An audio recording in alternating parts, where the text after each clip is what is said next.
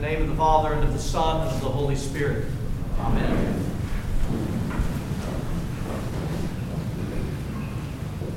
My friends, to say that the culture around us, the culture of this nation, the direction that it's heading, and the culture of many nations like us, to say, whether we want to admit it or not, that our culture is rapidly becoming a godless group of people, a godless nation, would be quite the understatement from everything that we're saying.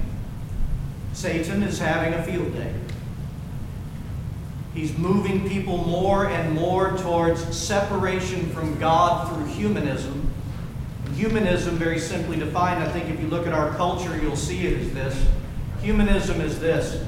In the Old Testament, there's a scripture that perfectly defines humanism. It says, when everyone was doing what is right in their own eyes. In other words, there is no revealed truth from a creator, a God, a loving God. There's no revealed truth. Truth rests in the eye of every individual. Whatever they say is truth, and that's the way life should be lived. It's a people who make themselves God, which is exactly what Satan wants. You see? And this is the culture, the darkness in which we are currently dwelling. And when we think about it, for all of us in the church, it can certainly seem, particularly in this day and age, that for us to have any eternal impact into a culture such as this, and like this present world, to somehow be used of God as vessels, blessed vessels, of healing and redemption and restoration and deliverance. For any of you, for me, to be used like that, to bring light and life into this world, can seem sometimes in our mind, can seem like a mountain that's just too tough to climb. Sometimes it can seem to us as a bit of an impossible situation. And yet the reality is, this is the exact same world into which Jesus Christ came in the first place. And he filled people, his earliest disciples, and thousands on the day of Pentecost with his Holy Spirit, enduing them with power in this small little sliver of the entire world. The rest of the world didn't know God. The entire world didn't know God. And yet God manifested his kingdom in and through them. You see, if we come to the belief, the problematic belief, that this world is going to hell in a handbasket, to use the expression, which many of us feel we look around and see happening.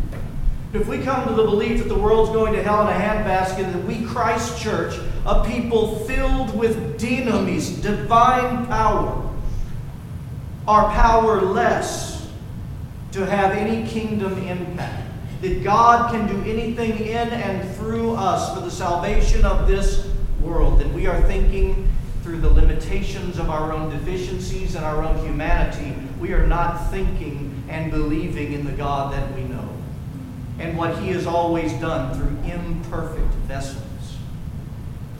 And so today in our gospel reading, Christ's desire is to encourage us once again that he longs to have our cooperation in the mighty works of God for the salvation of the world. In our gospel reading from St. Matthew chapter 8, we have the story of the feeding of what St. Mark calls the feeding of the 4,000. Jesus had been teaching for 3 days straight.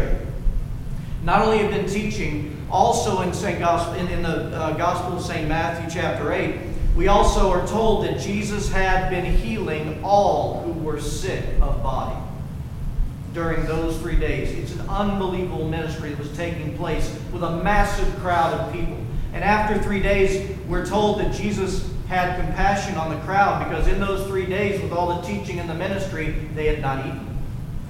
No one, picture that, had eaten for 3 days. Now you have to ask yourself a question. Over 4,000 people. That's probably 4,000 men, not counting women and children.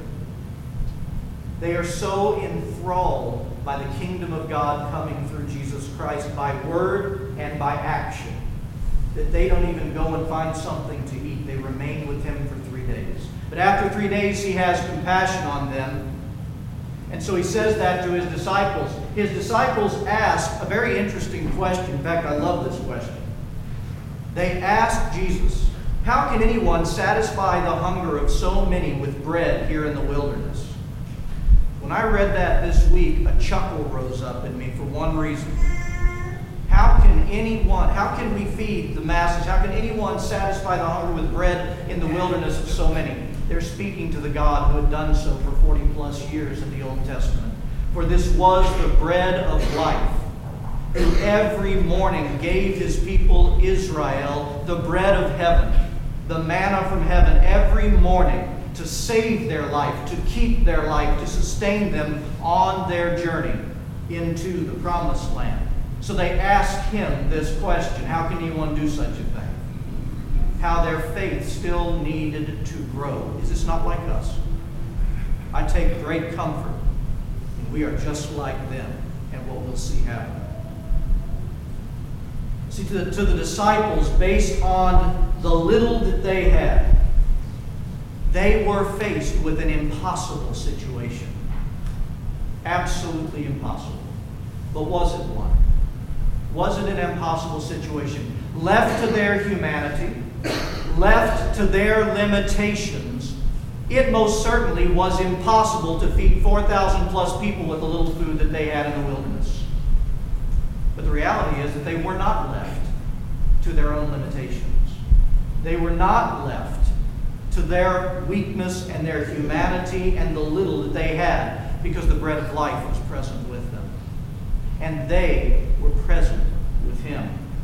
And I want you to hear this, and I pray that this gets written somehow into our souls. I pray it gets written into mine. I want you to hear this truth. God has never known or been faced with an impossible situation. I'll say that one more time. God has never known or been faced with an impossible situation. Now let's see what Jesus does in this gospel with his disciples on behalf of the crowd, the multitude of folks that were with him. Because what he does with the disciples that we're going to see in this gospel, he can do, will do, and desires to do with us on a daily basis if we will attend to the one who is ever present with us in our lives. When faced with this so-called impossible situation, let me tell you what Jesus doesn't do. He doesn't cast them down for the weakness of their faith, their disbelief, and the lack of what they had. He doesn't shove them to the side and say, please, I'll take care of this. And then he does it. Maybe your faith will be built when you see what I do. That is not what Jesus does. Instead, he draws his disciples into being part of the equation of the miraculous solution. He invites them to cooperate with him in what he knew he could do and would do that day for the masses. And their faith would grow greatly from what they would see. Because just as they asked Jesus, how can anyone satisfy all these multitudes of people with bread in the wilderness? Jesus returns it with a question. He says, how many loaves do you have? That seems a ridiculous question, but it's not. What's he really asking them? He's looking at his disciples and saying, I know we have a problem. I am the solution. What do you have to be a part of it? What do you have? He doesn't ask them for what they lack. He doesn't chide them and put them down and shame them that they do not have enough to fulfill what needs to happen on that day. He invites them to be a part of the miraculous demonstration and manifestation of the kingdom of God on the earth to the benefit of all of those who were there that day. And here's what he does. They answer the question. We have 7 loaves of bread and a few fish. And they offer it to Jesus. They offered him what they had. And what does he do? We're told that he took the bread, he broke it, and blessed it. We've seen this formula before. He took the bread, broke it, blessed it. He took the fish, and he blessed them. And then he said, set the food out in front of the people. And in your mind's eye, if you can picture this, 7 loaves of bread and a few fish. this mass comes forth. Have you ever seen people who haven't eaten for days finally get food? You think they were delicate about it? Many of them would have rushed, grabbed what they could, begun to stuff their faces because they were hungry. And we are told that out of 7 loaves of bread and a few small fish that the disciples had offered Christ, he took it and he blessed it. The food never ran out. All were filled. And not only were all filled, he went even further. There was much left over. They could have fed more. They could have fed more. Let's look again at the progression of what happened. The disciples were faced, in their mind's eye, with an impossible situation. Jesus asked the disciples, limited what they had, limited by their humanity, what do you have? He never asks us for anything other than what we have, but he asks us to offer all we have. What do you have? And in doing so, he invited them to participate in the ministry of the kingdom of heaven of the Son of God. And so they joined. And miraculously, the people were fed. They were all satisfied with much left over. By the synergy, that is the cooperation of man with God and God with man. The idea of an impossible situation was utterly vanquished. And the kingdom of God was indeed manifest on the earth. You know, when I first became a pastor some 20 years ago, I had a mentor. The mentor's name was Dan Sneed, an exceptional man, loved the people of God. And when he was teaching on this very subject once, he said something I found very interesting. He said, you know, the problem that we have as Christians is not so much in a lack of belief that God can do anything.